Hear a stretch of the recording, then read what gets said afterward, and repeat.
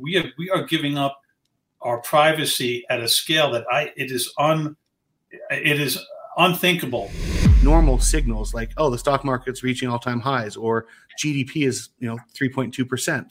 Well, those signals usually would indicate to you that we're in a healthy economy. But then all you have to do is take scratch a little bit below the surface, and you find out that it's a very, very thin cover of an economy that's kind of sucking wind. Welcome back, everyone, to the Geeks, Geezers, and Googlization show, the home of Googlization Nation, where we talk with HR and business thought leaders about the crazy, never normal shift going on all around us. Our goal is to bring you ways to reimagine tomorrow and explore the ever-changing convergence of people, business, and technology. Here is your host, Ira Wolfe. And welcome back, everyone, to the Geeks, Geezers, and Googlization show. Thank you for being part of Googlization Nation. I'm Ira Wolfe. If you think this is just another podcast, think again, because this is the voice of the most important conversations on the future of work, confronting business leaders and people today. Our goal is to bring you ways to reimagine tomorrow and explore the ever-changing convergence of business, people, and technology. On today's show, we're going to take an uncensored look into our economy and welcome back our friends from Odeon Capital Conversations. We'll be talking politics, labor markets, AI, and wherever the conversation leads us. But before I welcome our esteemed panel, I'm thrilled to welcome Avanti as our new sponsor of Geeks, Geezers, and Googlization. Avanti is at the forefront of making everywhere work. Its innovative IT solutions help us find, heal, and protect every device everywhere automatically so employees can work better from anywhere. Avanti Solutions Summit 2024 is just around the corner. Join us in April to shape the future of work together with Avanti. Learn more about this exciting event and register on the Geeks, Geezers, and Googlization website. Use code SMIndustryPartners. And now, let's get to the reason you're all listening today. Our panel today includes Jim Toes. Jim is president and CEO of Security Traders Association, a grassroots trade organization which serves individuals employed in the financial services industry. He also was a candidate and is still a candidate in New York's 3rd Congressional District to replace the ousted Representative George Santos. We'll hear more about that as well. Prior to joining the STA, Jim was the managing director of Bank of America Merrill Lynch. And welcome back. We're going to welcome back Mat Van Alstyne, who's been a familiar guest on Geeks, Geezers, and Googlization for about the last year and a half or so. Mat is co-founder and managing partner of Odeon Capital Group, a New York-based independent broker-dealer with trading, investment banking, and research services. And Mat is also the highly respected thought leader on money and markets. And last but not least is my friend John Aidan Byrne. John's an experienced Wall Street business journalist and editor and successful podcast host and producer. He hosts the successful Odeon Capital Conversations podcast, as well as the popular Dig Life Deep podcast, on which I visit each episode for an update on the Future Shock 2.0. John, by the way, and this is great news, was recently hired as a consultant and advisor to the producer of a new movie on the extraordinary career of a legendary Wall Street CEO and company founder, philanthropist, and inventor. John is also part of the executive team on this movie in development. Welcome back, gentlemen, to Geeks, Geezers, and Googlization.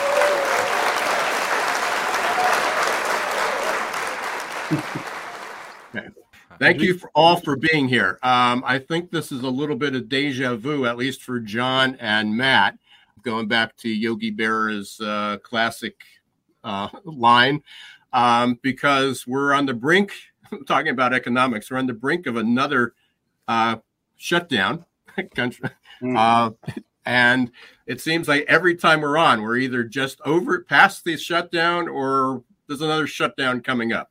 But besides that, we've been talking for the last year about AI. We've been talking about labor markets. We've been talking about, recessions, economy, soft landings. So we got a lot to talk about. And now we're in the throes of our election that is coming up. So lots of uncertainty.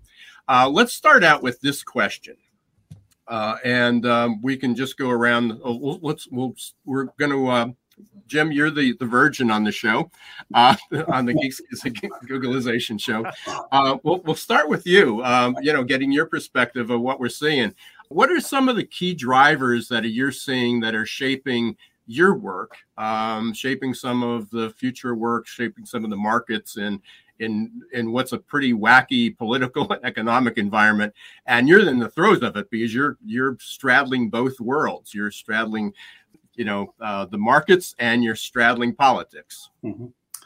Well, so first of all, thanks for having me on today, and also STA to just kind of talk a little bit about things that we're seeing here. And you are correct. Like, the organization STA does sit in the middle of two worlds, right? Our members obviously are practitioners in the financial services industry, and they're individuals. And I think that's a very key for your audience to kind of realize, is that most trade associations, it's the firm that's the member of the association, like Morgan Stanley is a member of SIFMA, some of the larger ones. Our members are individuals; they're the employees. So we tend to do more things around career development. So it's just it kind of drives what we do. Listen, Washington D.C. touches every single industry in our nation, whether it's healthcare, technology, energy, and obviously finance as well. So there is a lot that is going on. I'm sure we're going to get through it, as we get more into our conversation here. But there's an enormous amount that's going on in the middle, at the midpoint of finance and Washington, D.C. If you pick an industry, there's going to be a government agency. And if there's a government agency, there's going to be at least 2 congressional committees that have oversight of that. So we can get into more details later on. But obviously, as it pertains to us, we're dealing with the government agency being the SEC, and then the 2 committees of the Senate Banking and the House Financial Services Committee, where we try to do as much work down there as far as educating. We don't lobby. We're an industry advocate, and we just try to come up with solutions that are common sense and try to get our industry in a good spot. Thanks, Matt. Again, we've been back and forth for, I think this is our 6th or 7th show over the last year and a half or so. We were initially talking about the, what the economy was going to look like. And, we talked about this just a few weeks ago, whether we were going to have a recession or a soft landing. And, we keep hitting records on the markets. And I know that doesn't always translate to what the general population's going. But what are you seeing that's maybe a little different than where we were just a few months ago? Well, I don't think there's anything that's really changed. I mean, you look at the GDP number that just got revised today. It's 3.2%, which represents close to $400 billion of economic growth. But in that same period, you have the government issuing $600 billion of debt. So it's kind of a vacuum medicated economy. When you're issuing $600 billion of debt to grow less than that, you can kind of hear that giant sucking sound that Ross Perot made famous way back when. and in terms of, the markets setting records, well, you look at the NASDAQ and it's up, I believe, like almost $1.8 trillion year to date. But if you look at the market caps of the various companies that compose the NASDAQ, the 4 biggest, NVIDIA being the big one, is up combined, they're up 1.7 trillion. So you have 4 companies up 1.7 trillion of an entire market that's up 1.8 trillion. And you're kind of saying, okay, is this a medicated economy? Like, what are we doing here?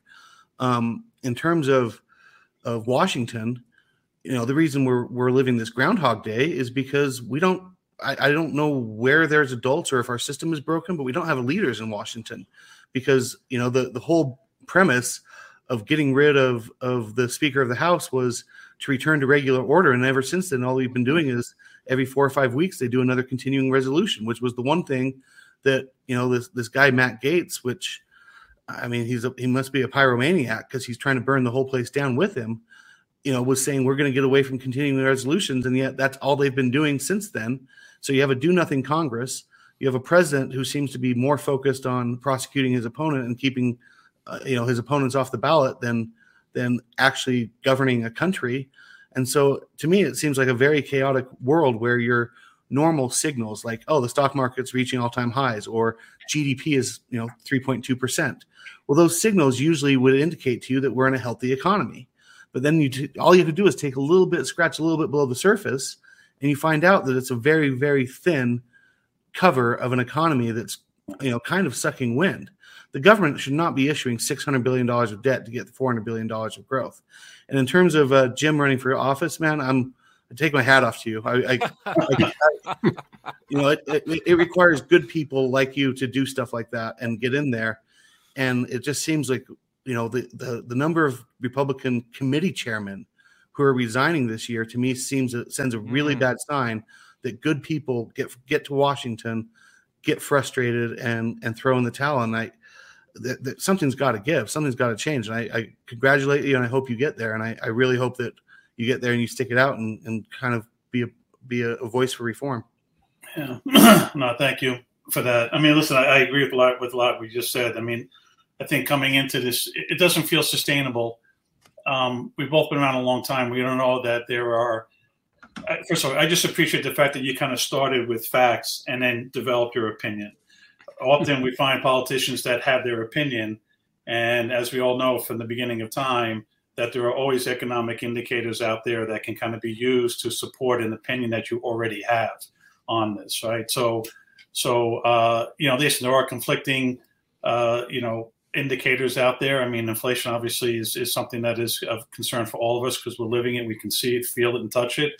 I think that the government, the market continues to perform well from it, but at the end of the day, you cannot browbeat people into thinking something that they're not feeling. All right, so that they're browbeating everybody saying the Bidenomics is great, everything is great. If you're not doing great, then you don't understand what's going on here.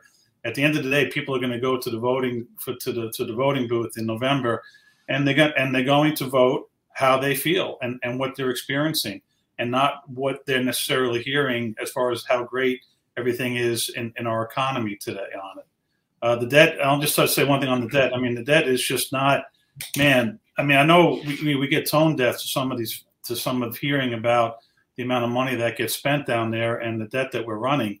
But this is just not sustainable, and people are having some real hard problems understanding the amount of money that's being spent for interests outside of our country when we have major problems inside of our country.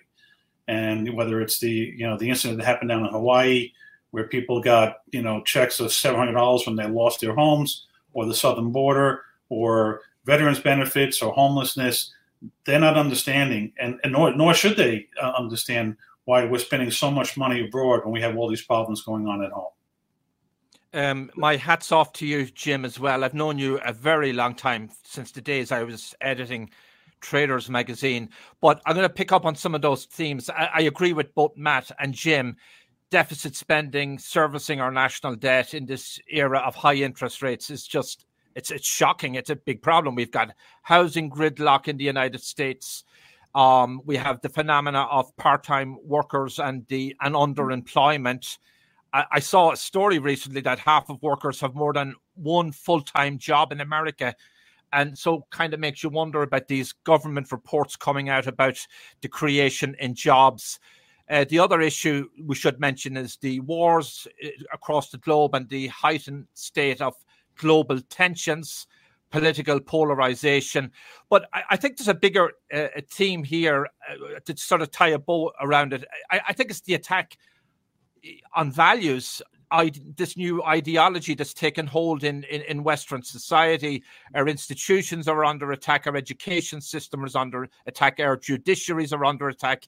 Our families are under attack. Free enterprise system is under attack. And there's a sort of a rise of what we might want to call a kind of an aggressive relativism, where everything is up for grabs. We used to agree a few generations ago that this thing was the right journey here. This was right, that was wrong. Now everything's basically make up your own mind. You can't have civil order. And if you can't have in a society that goes by that, ideology, as it were, and if you don't have a good civic order, you can't agree on debt reduction. You can't agree on how we're going to be a prosperous nation or how we're going to govern ourselves. So I think we have to kind of come together as a society in the West, and we can deal with a lot of issues. And we do need people like Jim Toes to get us there. Hey, can I just go back to something you said, John? And I don't let it go by. You said that in the past we all agreed, and we're all kind of white-haired or no-haired, white males. But we're all old enough to have lived, and I keep going back to look at times that we tend to forget. I was, grown up and in college during the, here's my 60s. President dies, civil rights leader dies, presidential candidate assassinated. So within a 5-year period, we had 3 assassinations in this country of major figures. We had an unpopular war, which we got now. We had a screwed up economy, which we have now. We had conversations about abortion, which we have now. 60 years later, I'm not sure. I mean, we're sort of being in that deja vu moment. We're sort of reliving some of that. I'm not sure we all agreed. But what we did do is we respected differences. And I think that's a huge difference. The fact that if an election was lost, there was a respect that we lost, and now we need to do better. We need to do differently. We need to get back in power. And that seems to be gone. But even respect for all differences, it seems to be what's lost. I don't want to get too philosophical, but I think that's a huge difference. I'm not sure that we all agreed in the past. No, I would pick up on that. Some of what you said makes sense. We had, we had the Civil Rights Act and various other acts to right a lot of historical injustices. We get all that. And we had the Vietnam era, and we had the riots on the campuses. I wasn't here then. I was over in Ireland. Yeah, you were having your own wars. Yeah, right. We're still sorting them out. But you could take the post-Second World War era, 1950s. They were a lot more stable times here. One person could be the breadwinner. And in a sense, by that definition, we were a wealthier nation in many ways. We carried far less debt. There was more stability in families and homes. Everybody seemed a lot more united politically and agreed more. And then we had the fallout, from Vietnam and the other debacles. Yeah, I don't know how. I don't even know how much politics. Because going back, because the '64 race, I'm not sure. We were pretty divided between Goldwater and Johnson, and then Johnson and Nixon. So there was always controversy, but we had, again, once it was over, we respected the differences. We may not have liked it, and certainly we had the riots and rebellion, against it, but there was still some odd way unity.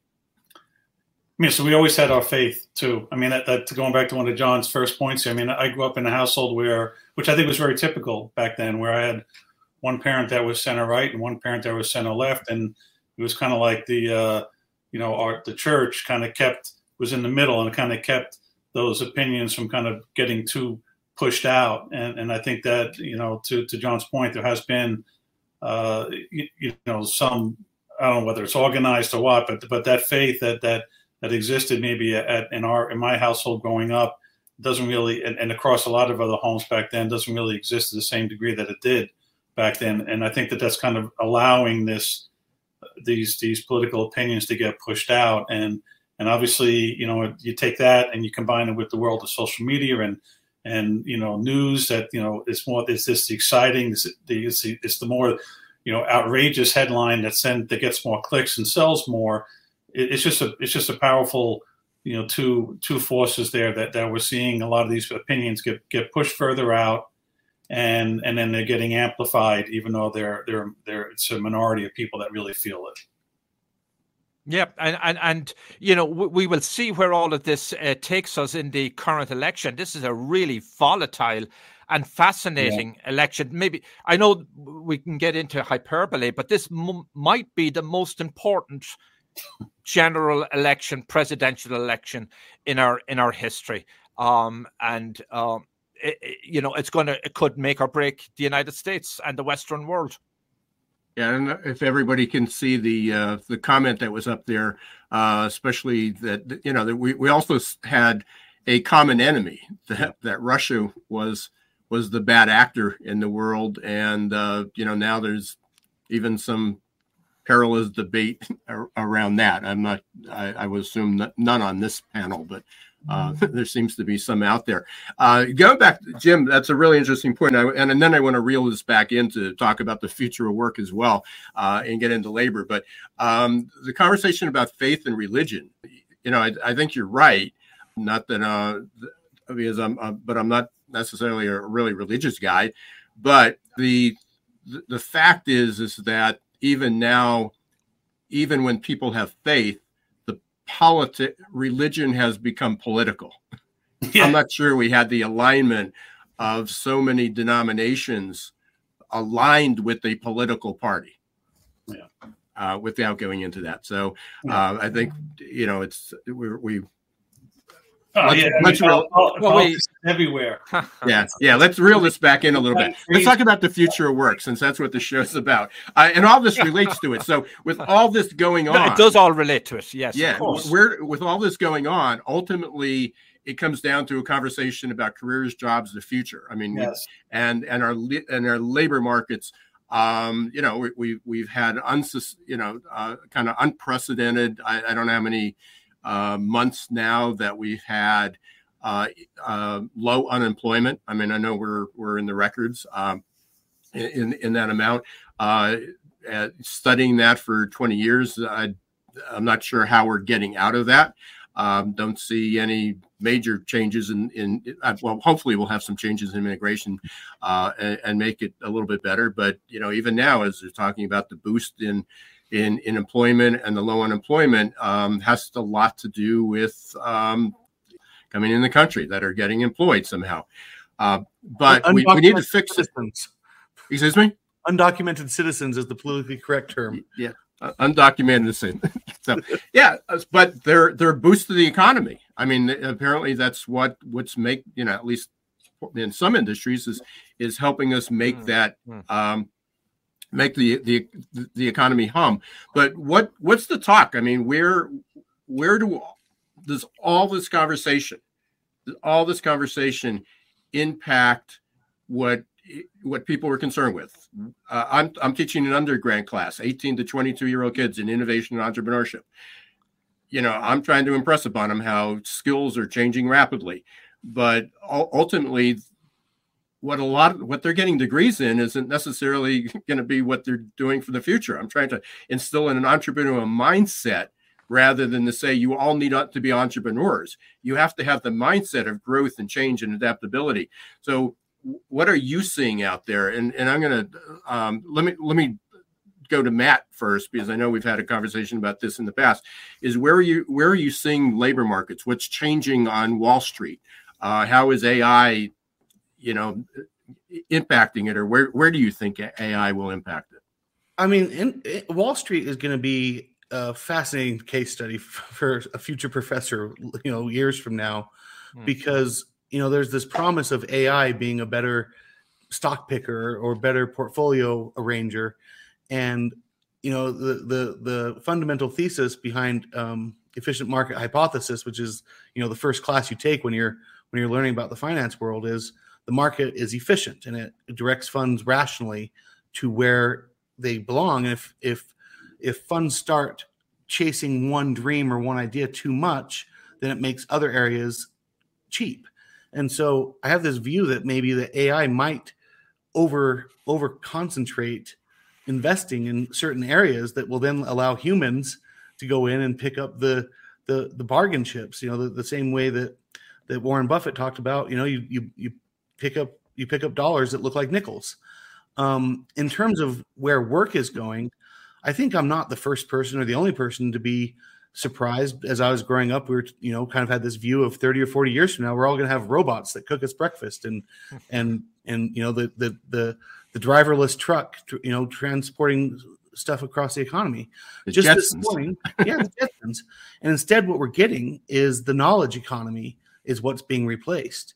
Just this morning, Stripe, the credit card processing company, they've been laying off customer service agents, and they put out a release, or it was in an interview that they said that right now AI is replacing about 700 customer ChatGPT, which they've partnered with, replaced about 700 of their customer service agents.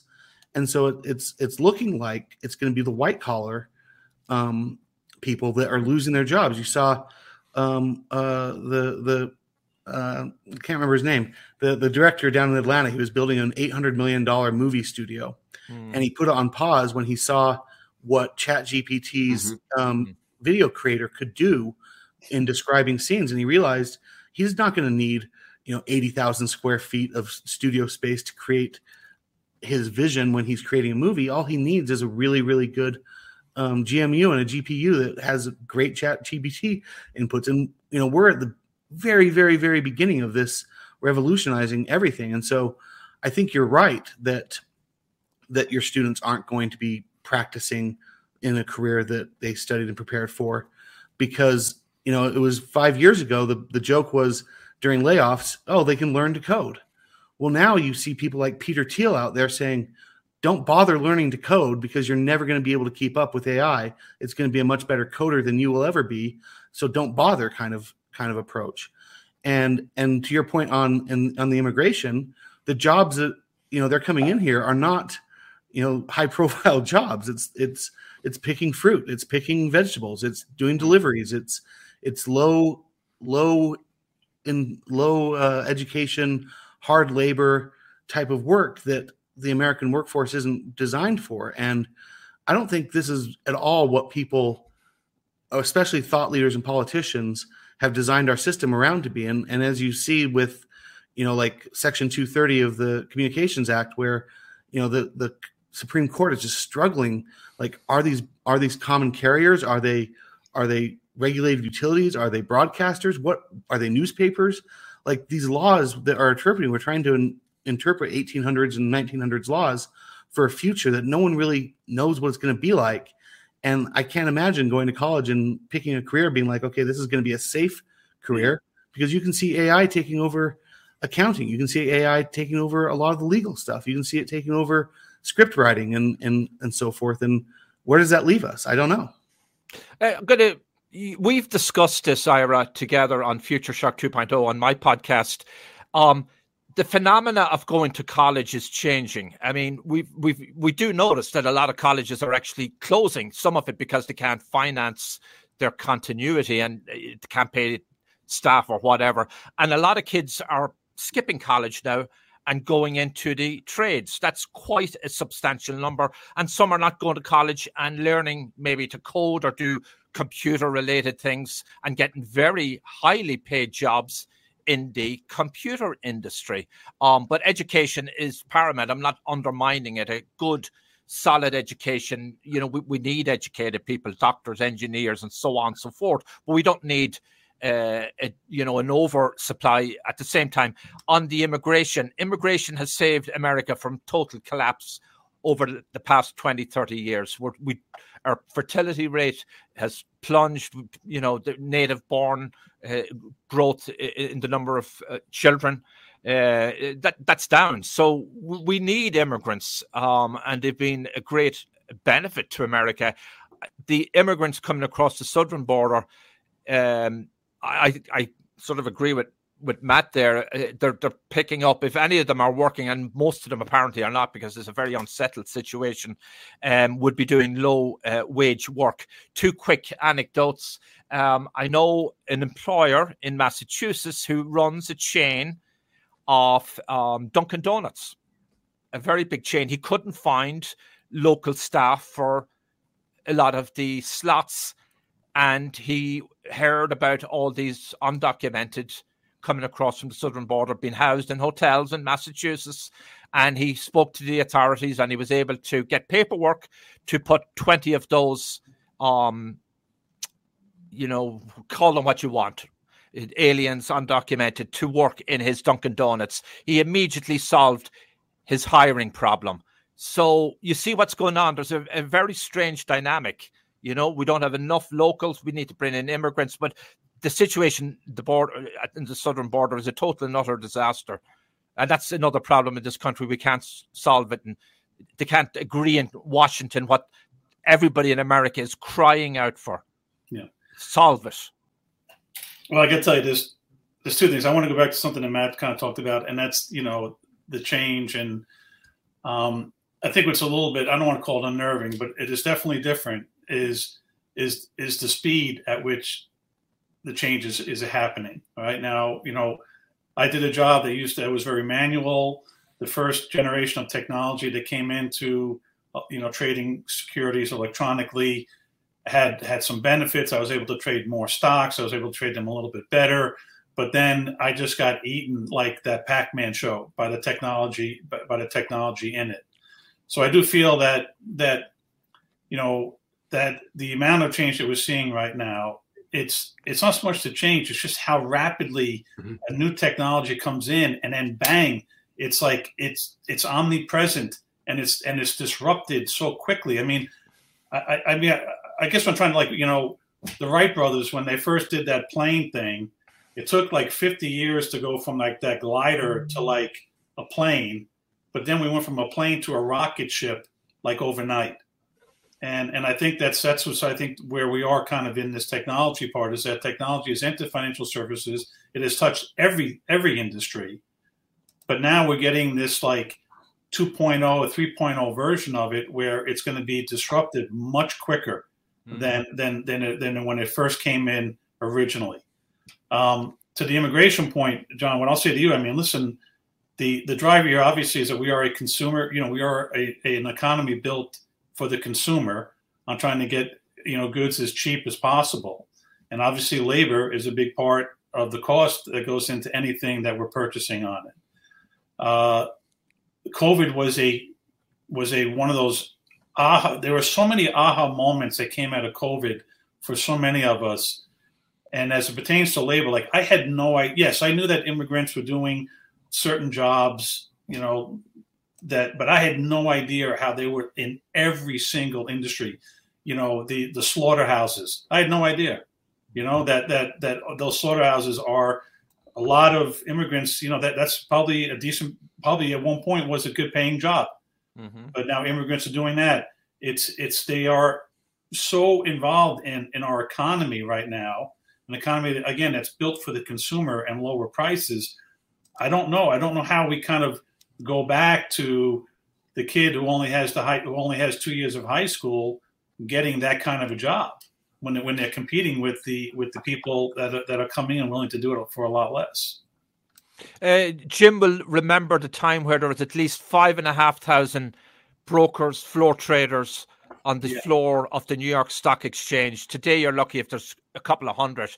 That was an example of very rapid and accelerating technology, the advances, and of course, government regulation also did that, because it enabled this arrival of new machines. And the other government regulation, you could say it was probably welcome, was the moving from fractional increments in stock trading to decimals. And now, while we have less floor traders and brokers, we probably have net just as many jobs for traders, Jim, right? I mean, overall, I don't know. I feel like, I started out in the NASDAQ world, and we probably had 50 traders and 30 assistants. And I remember going into a morning meeting, around 10 years later, when everything was kind of coming together, and there were 6 of us. We were like, do you realize that we are the last 6 that are doing NASDAQ securities here? Yeah. When they put the departments together. So, but again, I don't think it was an equal. Oh, they fired one high touch trader, and then they hired one person on the electronic desk. It was not a 1-for-1 on that. So I would. Sorry, I just want to clarify. What I meant was overall with back office and engineers and computers. So yeah, okay. And in that vein, I mean, is that in every revolution and every transition with automation and technology, we've always had new jobs created that still could be related to the field. So I don't know, if their income levels and what their careers would be like, but we certainly have an abundance of financial advisors, wealth management advisors that might have been maybe a trader in the past and now is in a different role. But many of those roles may now be in transition too because of AI, as well. Matt, what's I know we've talked about this before, and you've just shared. I mean, it's going to really disrupt and change, what Wall Street looks like. But what are you seeing in far as transitions of jobs right now? And anything in specific? I mean, our business has changed dramatically just because of Gary Gensler coming in. I mean, this guy, he doesn't walk softly and carry a big stick. He walks loudly and carries a sledgehammer.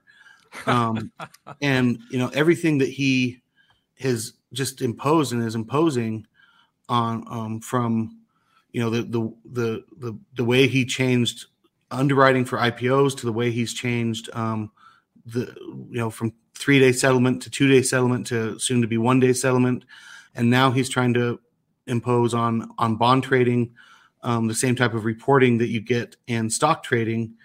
From right now, bonds are reported within 15 minutes of posting a trade. Stocks, I believe it's 1 second.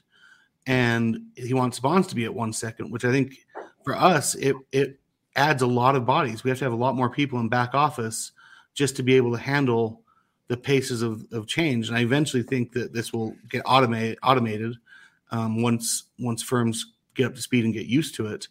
But in my mind, he's looking at things that ain't broke, don't need fixing, and he's breaking them, trying to fix them. And it's causing a lot of tension with back offices and also with the regulators coming in, because every time they do a change, there's gaps in compliance, not on purpose, but because you have to get used to the new way of working. So as of now, I feel like Wall Street is playing catch up to AI. You look at these salaries, and like ChatGPT advertises that their average engineer makes $900,000 a year. Well, that pricing level for AI talent, resets the price level for every competent programmer and back office AI person. And so right now we're on the wall, climbing the wall of worry of expenses rising before we get the actual benefit of all the automation that might be coming. Yeah, there's two themes that are going across, and and again bringing it back because I talk about this every single day of my working life, is the speed of change. And there's a lot of analogies that are out there about what's different this time is the pace of the change, the accelerating pace. And there's quite a few people, they came up with all these analogies. McKinsey came up a few years ago and said that the next 10 years will be, change will accelerate by 3,000 times over what it did before. They had a formula for that. Ray Kurzweil has determined that we're going to experience 100 years of change in less than 10 years. That's what progress is going to look like. And we still live on this linear line, or this linear curve, if you will, that it's going to happen incrementally, that we have time, and it's not. It's happening behind the scenes as far as the disruption. And, if there's any message, it's apparent that it's affecting everyone. Hard to believe, but we've got like 7 minutes left on this show. And we barely scratched the surface on a lot of things. So what I want to do is give everybody a chance, and which means if we divide that out, you got about 1.5 minutes for everyone. What's one question or one thought or one comment that each of you would like to share? And Rebel just shared that we got about 10 minutes. So each got about 2 minutes. What's one question, one thought, one burning issue, your mind that relates to everything we talked about, the future of work, labor, AI, economy? Well, any of you can start.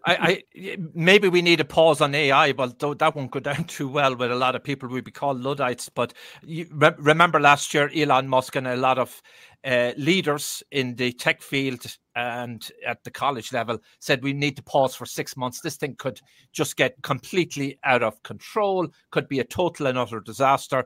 There's privacy issues, there's technological issues, there's gaming issues, there's security issues, just a ton of issues that need to be properly addressed. So that's one thought.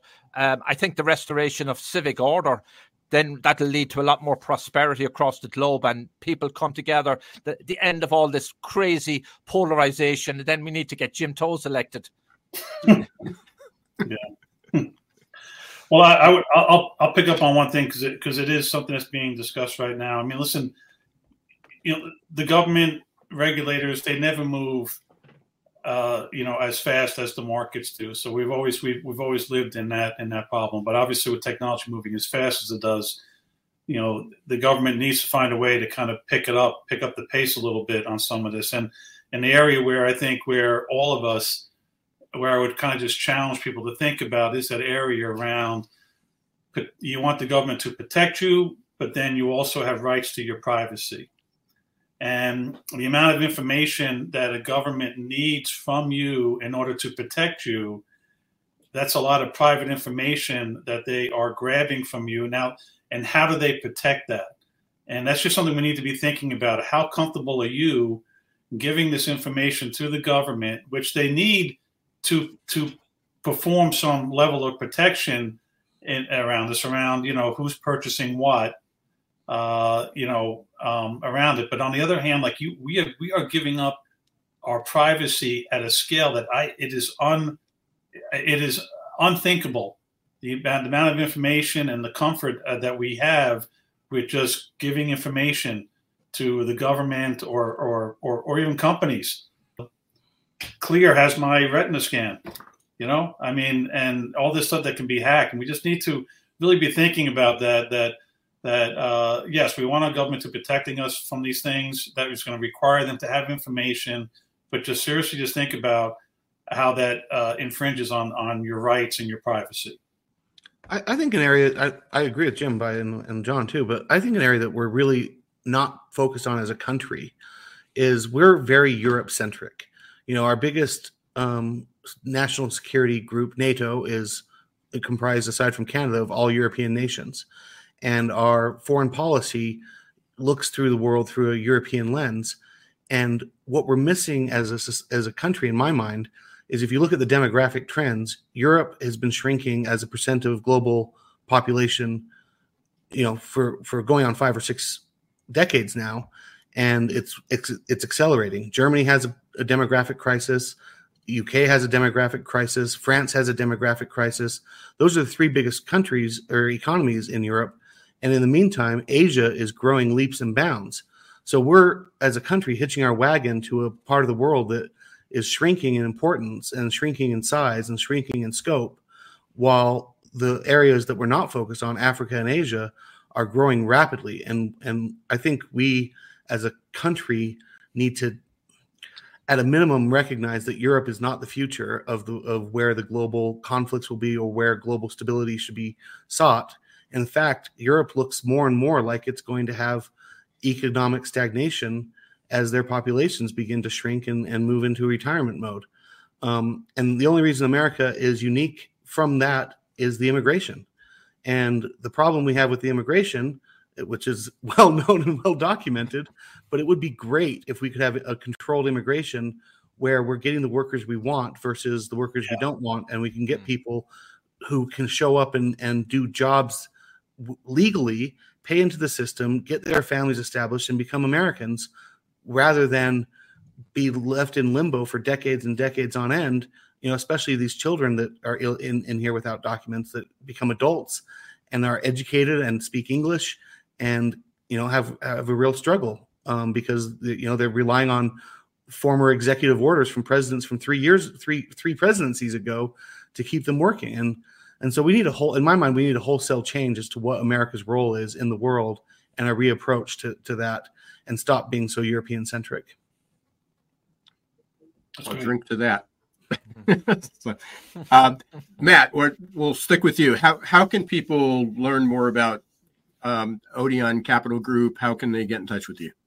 Well, we have a website, odeoncapital.com. We tend to focus on high net worth customers and hedge funds, but we do our podcast with John. We're on a hiatus right now. We're going to relaunch, and it's Odeon Capital Conversations on all the streaming platforms. Yeah, definitely can recommend that. Jim. Yeah. How can people learn more about you, get in touch with you, and you're walking those double lives? Yeah. I mean, for STA, we're out there too. LinkedIn, Twitter, STA, securitytraders.org. We're out there. Okay. And what about if they're interested in your political life? Yeah, well, it's easy. Well, if the last name like Toes, it's easy to find me. Toes for Congress. It's I got a website as well. So. And you're actually a registered Republican versus the last candidate? I am. Yes, I have. Yeah. And I did mention that Jim had a career on Wall Street. The famous George apparently didn't, or was certainly stretched reality quite a bit. And more than one area. So, John, and what's the best way for people to get in touch with you? Well, I have my own website, johnaidanbyrne.com. They can do byrnedesk@gmail.com. That's probably the one I look at. They can reach out to you, Ira, and listen to Odeon Capital Conversations, dig life deep, and I'll be in touch with them very quickly. And we'll look forward to that movie. Yeah, that's coming out. It's going to be a blockbuster. Yeah. Well, incredibly fast. We barely. There's so many more questions that I'm sure we all ask. I hope you all will come back on again. Usually we get you back like every 2-3 months, and at that point we'll be in the heat of the political conventions. So I'm sure there'll be a lot going on. And Jim, hopefully you might have a new career. Yeah. or a career path as well. I just turned 60, and I couldn't think of another industry that could offer me a 20-year career other than politics. and a retirement plan, right? You have apparently a lovely gym in Washington. Yeah. Thank you, everyone, for listening to Geeks, Geezers, and Googlization. Thank you for being part of Googlization Nation. If you haven't joined Googlization Nation yet, please do. It's free to join. Just go to Googlizationnation.com. I want to extend a special thank you to our guests, John Aidan Byrne, Jim Toes, and Mat Van Alstyne, and all our listeners for tuning in. We had a great audience today. If you haven't subscribed to Geeks, Geezers, and Googlization on your favorite podcast, please do so. And remember, until next time, don't let the shift hit your plans. Thanks for watching Geeks, Geezers, and Googlization. Be sure to listen to the podcast and follow us on YouTube. This show was produced and edited by Hilton Productions.